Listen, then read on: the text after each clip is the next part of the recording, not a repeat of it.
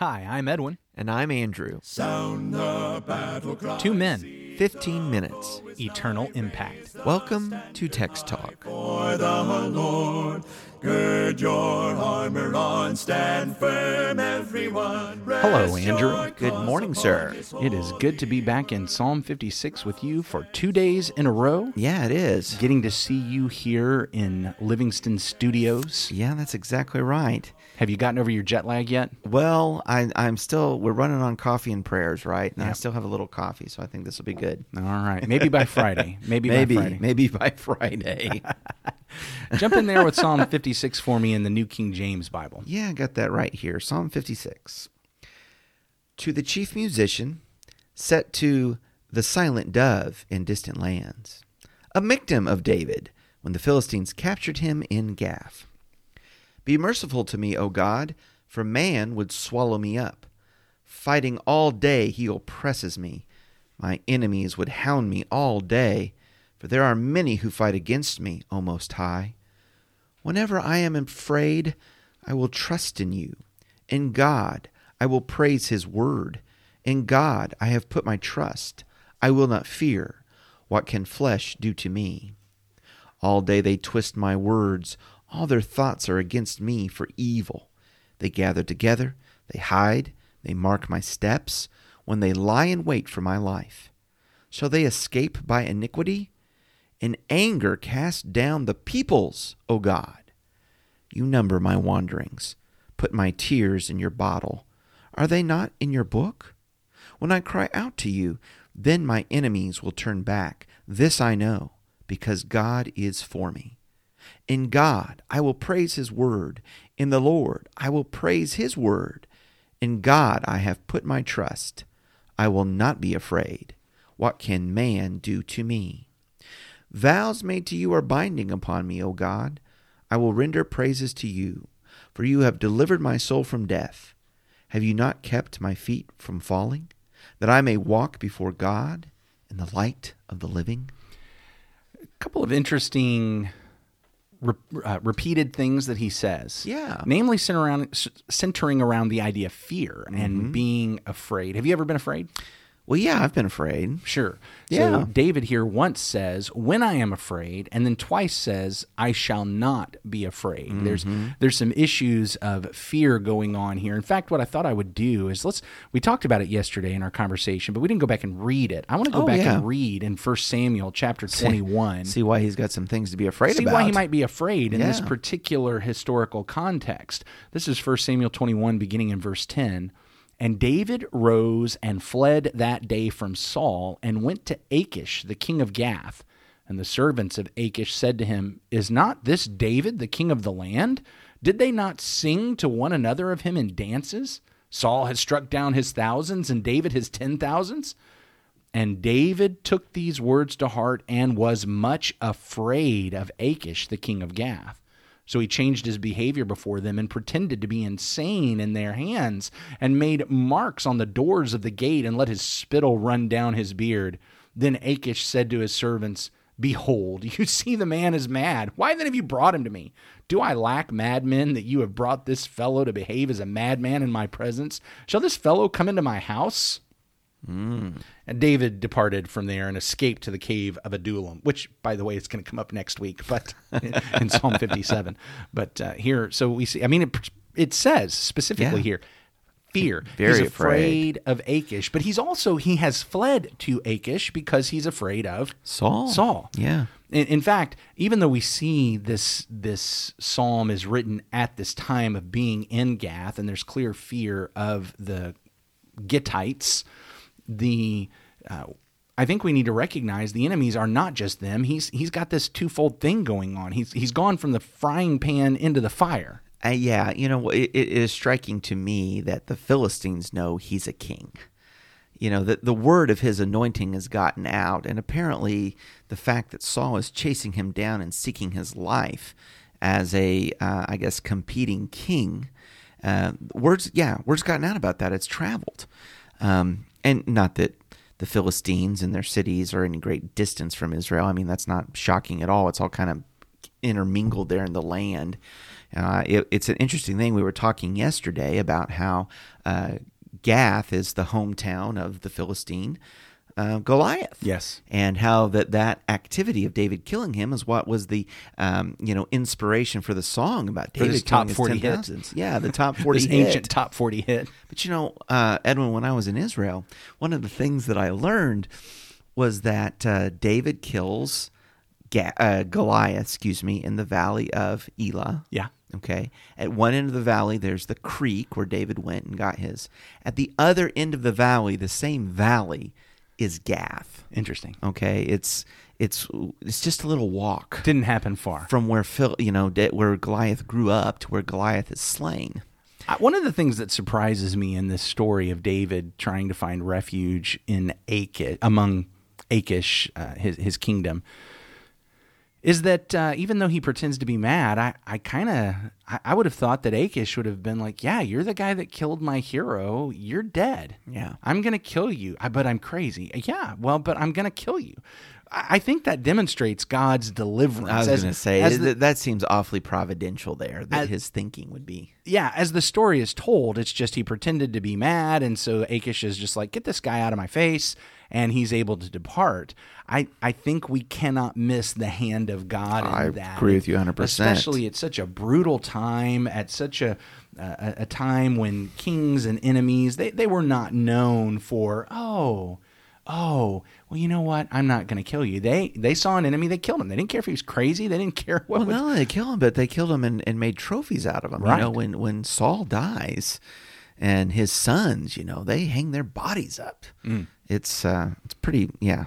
It's pretty brutal. David is actually going to come back to Achish after he gets his little army that starts surrounding him, and there's a little bit more time that goes on. He comes back, and things are a little bit different in a couple of chapters. But here, it's stark. It's a fear. There's a lot. He's afraid. Yes. I'll get this out clearly in a second. There's a lot of fear. He's very afraid. And here we have this psalm when he talks about when I am afraid. When I am afraid, here's what I'm going to do. And twice he responds to that statement of when I am afraid, I will not be afraid. So verse 3 and 4, back in Psalm 56, when I am afraid, I put my trust in you.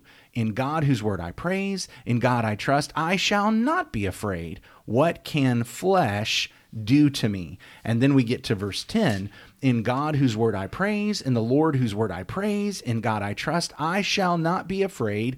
What can man do to me? I think that's an important question. When I'm afraid, I need to trust God, and I need to remember what can man do to me? Right. Because God's with me.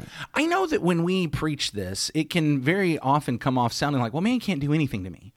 Except that's not true. Man can actually do a lot. In fact, man is doing a lot to David in this. He's scaring David. Mm-hmm. He's hurting David. Yeah. He's tormenting David. He's plotting. He's plotting. Yeah. He's trampling. He's attacking. He's hurting. He's oppressing. He's injuring. He's stirring up strife. These are all things that the men are doing. There's a reason David's writing this psalm, because these men are doing some things. Yes. And they are frightening things.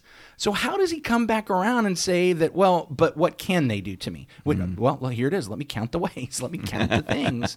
But clearly this is a rhetorical question that says, well, they can't do much. They can't do much. Well, that ultimately God delivers. And if it's not this life, it'll be the next life. It'll be the life that matters. From David's perspective, I think he's banking on the covenant and promise of his own kingship. Yeah. He knows God is with him. He knows he is God's anointed. He knows that Achish does not have the authority to strike him down. He knows that whatever Saul is doing, God is going to, in the end, bring it around. I think what I want to do as I talk about this passage and as I bring up this question, I want to adjust what I've often said, because I've tended to say, what can man do to me? Oh, man can do nothing. Well, no, man can do a lot. But I tell you, man can do nothing permanent. Man can do nothing eternal. Yeah. In fact, Jesus brings up the same principle in Luke chapter 12. In verses 4 and 5, when he says, don't fear the person who can kill the body, and then after that can't do anything. Fear him who can kill the body, and then cast that soul into hell. Right. Fear him. Now, the interesting thing is that sounds, now I'm like super afraid of God because he might kill me and throw me in hell. But then Jesus keeps on talking, and he talks about the fact that, but aren't 5 sparrows sold for a penny? And your heavenly Father knows them. None of them is forgotten before God. Why, even the hairs of your head are all numbered. Fear not. You are of more value than many sparrows. Many sparrows. So Jesus, like David, talks about being afraid, and then comes back and says, but you don't have to fear. Yeah. Because if what you do is put your trust in God, then you don't have to fear God. You don't have to fear that he's going to kill the body and toss it in hell.